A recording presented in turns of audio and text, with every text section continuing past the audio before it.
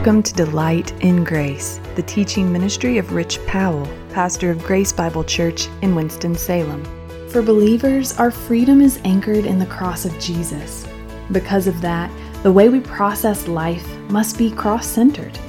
As we surrender daily to Christ's work, our attitudes and affections will be transformed by Him. Only then can we do life well. A cross-centered life will look drastically different from the world system of living, but we can swim against the current with a confident expectation of a glorious future with our Savior.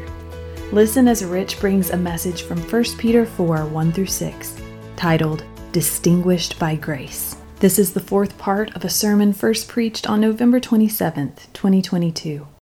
Ours is a confident hope of glorious future, anchored in the triumph of Christ. That's why he says, arm yourselves with the same way of thinking. I'm not fixated on keeping my dot going. I've armed myself with the same way of thinking, therefore I'm living for the line, not just the dot.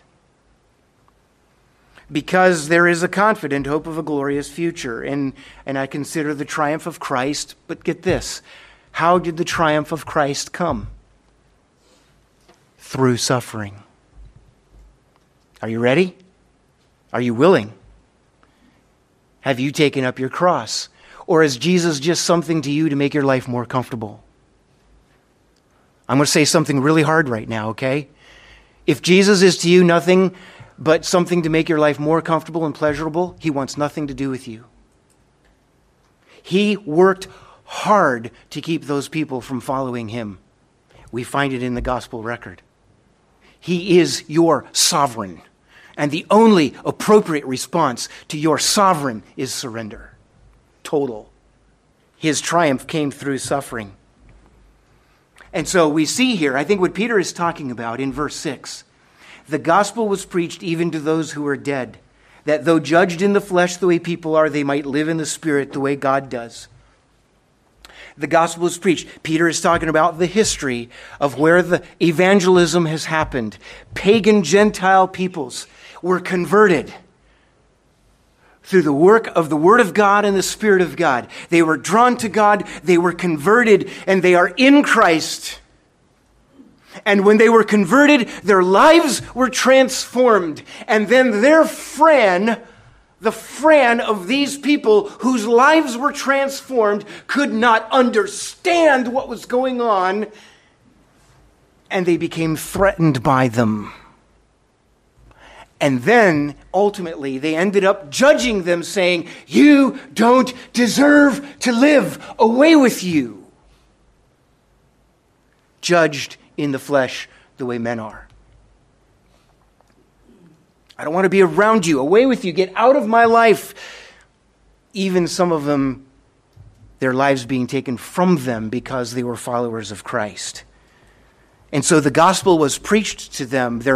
They were converted. They were followers of Jesus Christ, and their friend could not understand it, and they said, away with you. And some of them lost their lives for following Christ. And they think the unbelieving friend believe that they have gotten the upper hand. Well, we showed him.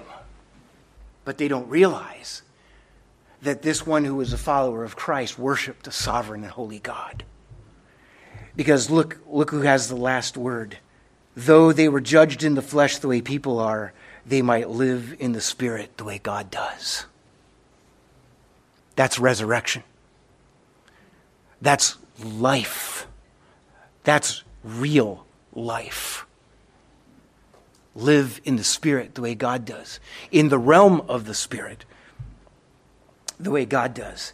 So in other words, this person whose life might have been taken away from them because they were a follower of Christ, and they were judged, we judge you unworthy to live. They stand before the sovereign Redeemer in His embrace, who says, welcome to being fully alive with me,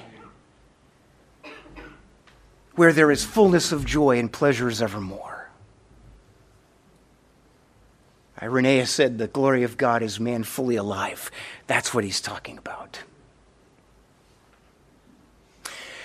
That's living for the line, folks. That's not being fixated with the tiny, minuscule dot of your existence under the sun. That's living for the line. Paul speaks to this in 2 Corinthians 5:4, for while we are still in this tent, we groan, being burdened, not that we would be unclothed, but that we would be further clothed, so that what is mortal may be swallowed up by life.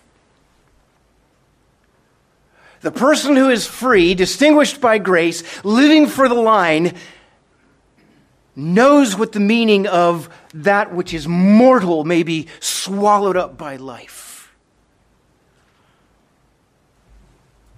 There is so much more to your life than just your tiny dot-like existence under the sun.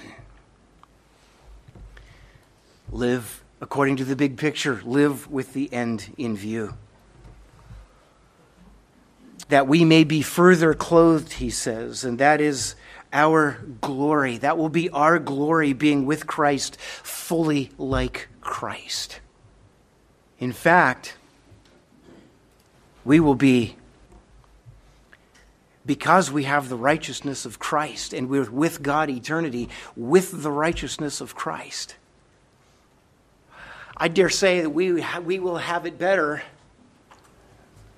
We will be at a more exalted level than Adam and Eve if they had never sinned. Because then they would have their own righteousness. But we will have the righteousness of Christ. We have the righteousness of Christ. And therefore, enjoying God forever, just like Jesus. That's the line, folks. That's the line. Live for that. Live for that. And you will find yourself liberated from the preoccupation of the dot. This is what Peter is calling us to. So we are a people who are distinguished by grace. And if we are a people distinguished by grace, that means that we will communicate hope boldly. Now this is quiz time. What do I mean by boldly? 2 words. And they begin with C. See, I've made it easy for you. Bold it does not mean getting in somebody's face and poking your finger in their eye, invading their space. That is not boldness. That is insecurity.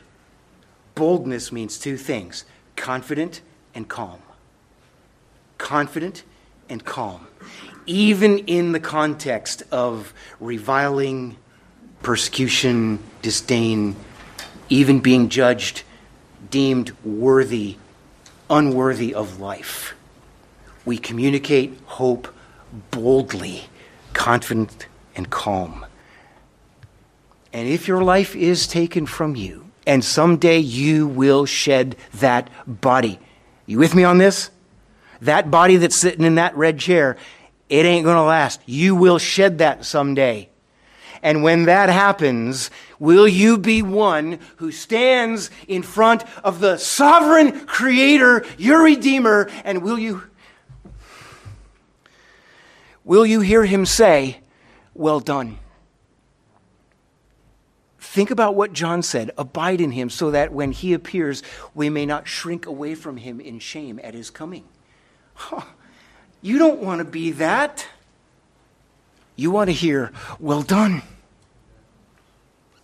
Because now, while you're running the race, you recognize that when the race is won, how many of you know Twyla Paris? When the race is won, what? You'll run into His arms. Would you live that? Would you keep that in view? And may God rescue us from our preoccupation with the dot. Because when He rescues us from the preoccupation with the dot, we will boldly manifest hope to a world that is so confused and dark and chaotic, they have no idea what that hope looks like, except what they see in us. Let's be that. Stand with me, please.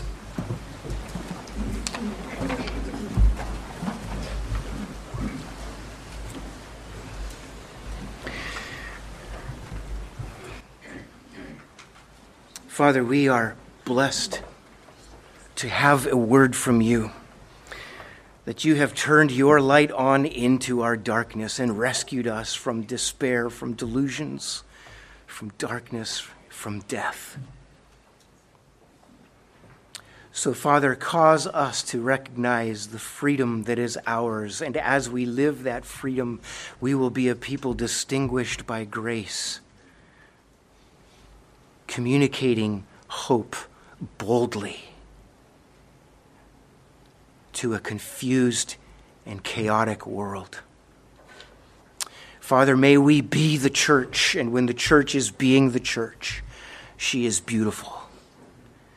And so, Father, we ask that to be our identity, to be our mission, recognizing that we are people distinguished by grace, under the grace of God. Because your grace is so free and so full. Father, thank you for what you have done and for what you will do. And if there's anyone here this morning who does not know Jesus Christ in this way, you have not received his forgiveness, you are not a follower of Christ, I am willing to speak with you afterwards to introduce you to the one who created you, who loves you, who made you for himself and died for you to redeem you, so that you too can live. Father, may your Spirit work in our hearts. May your Spirit take the Word of God and place it and plant it deep in our hearts to shape and fashion us like your Son, the Lord Jesus, in whose name we pray. Amen. We're so glad you've joined us for Delight in Grace, the teaching ministry of Rich Powell, pastor of Grace Bible Church in Winston-Salem. You can hear this message and others anytime by visiting our website, www.delightingrace.com. You can also check out Pastor Rich's book, 7 Words That Can Change Your Life, where he unpacks from God's Word the very purpose for which you were designed. 7 Words That Can Change Your Life is available wherever books are sold. As always, tune in to Delight in Grace, weekdays at 10 a.m.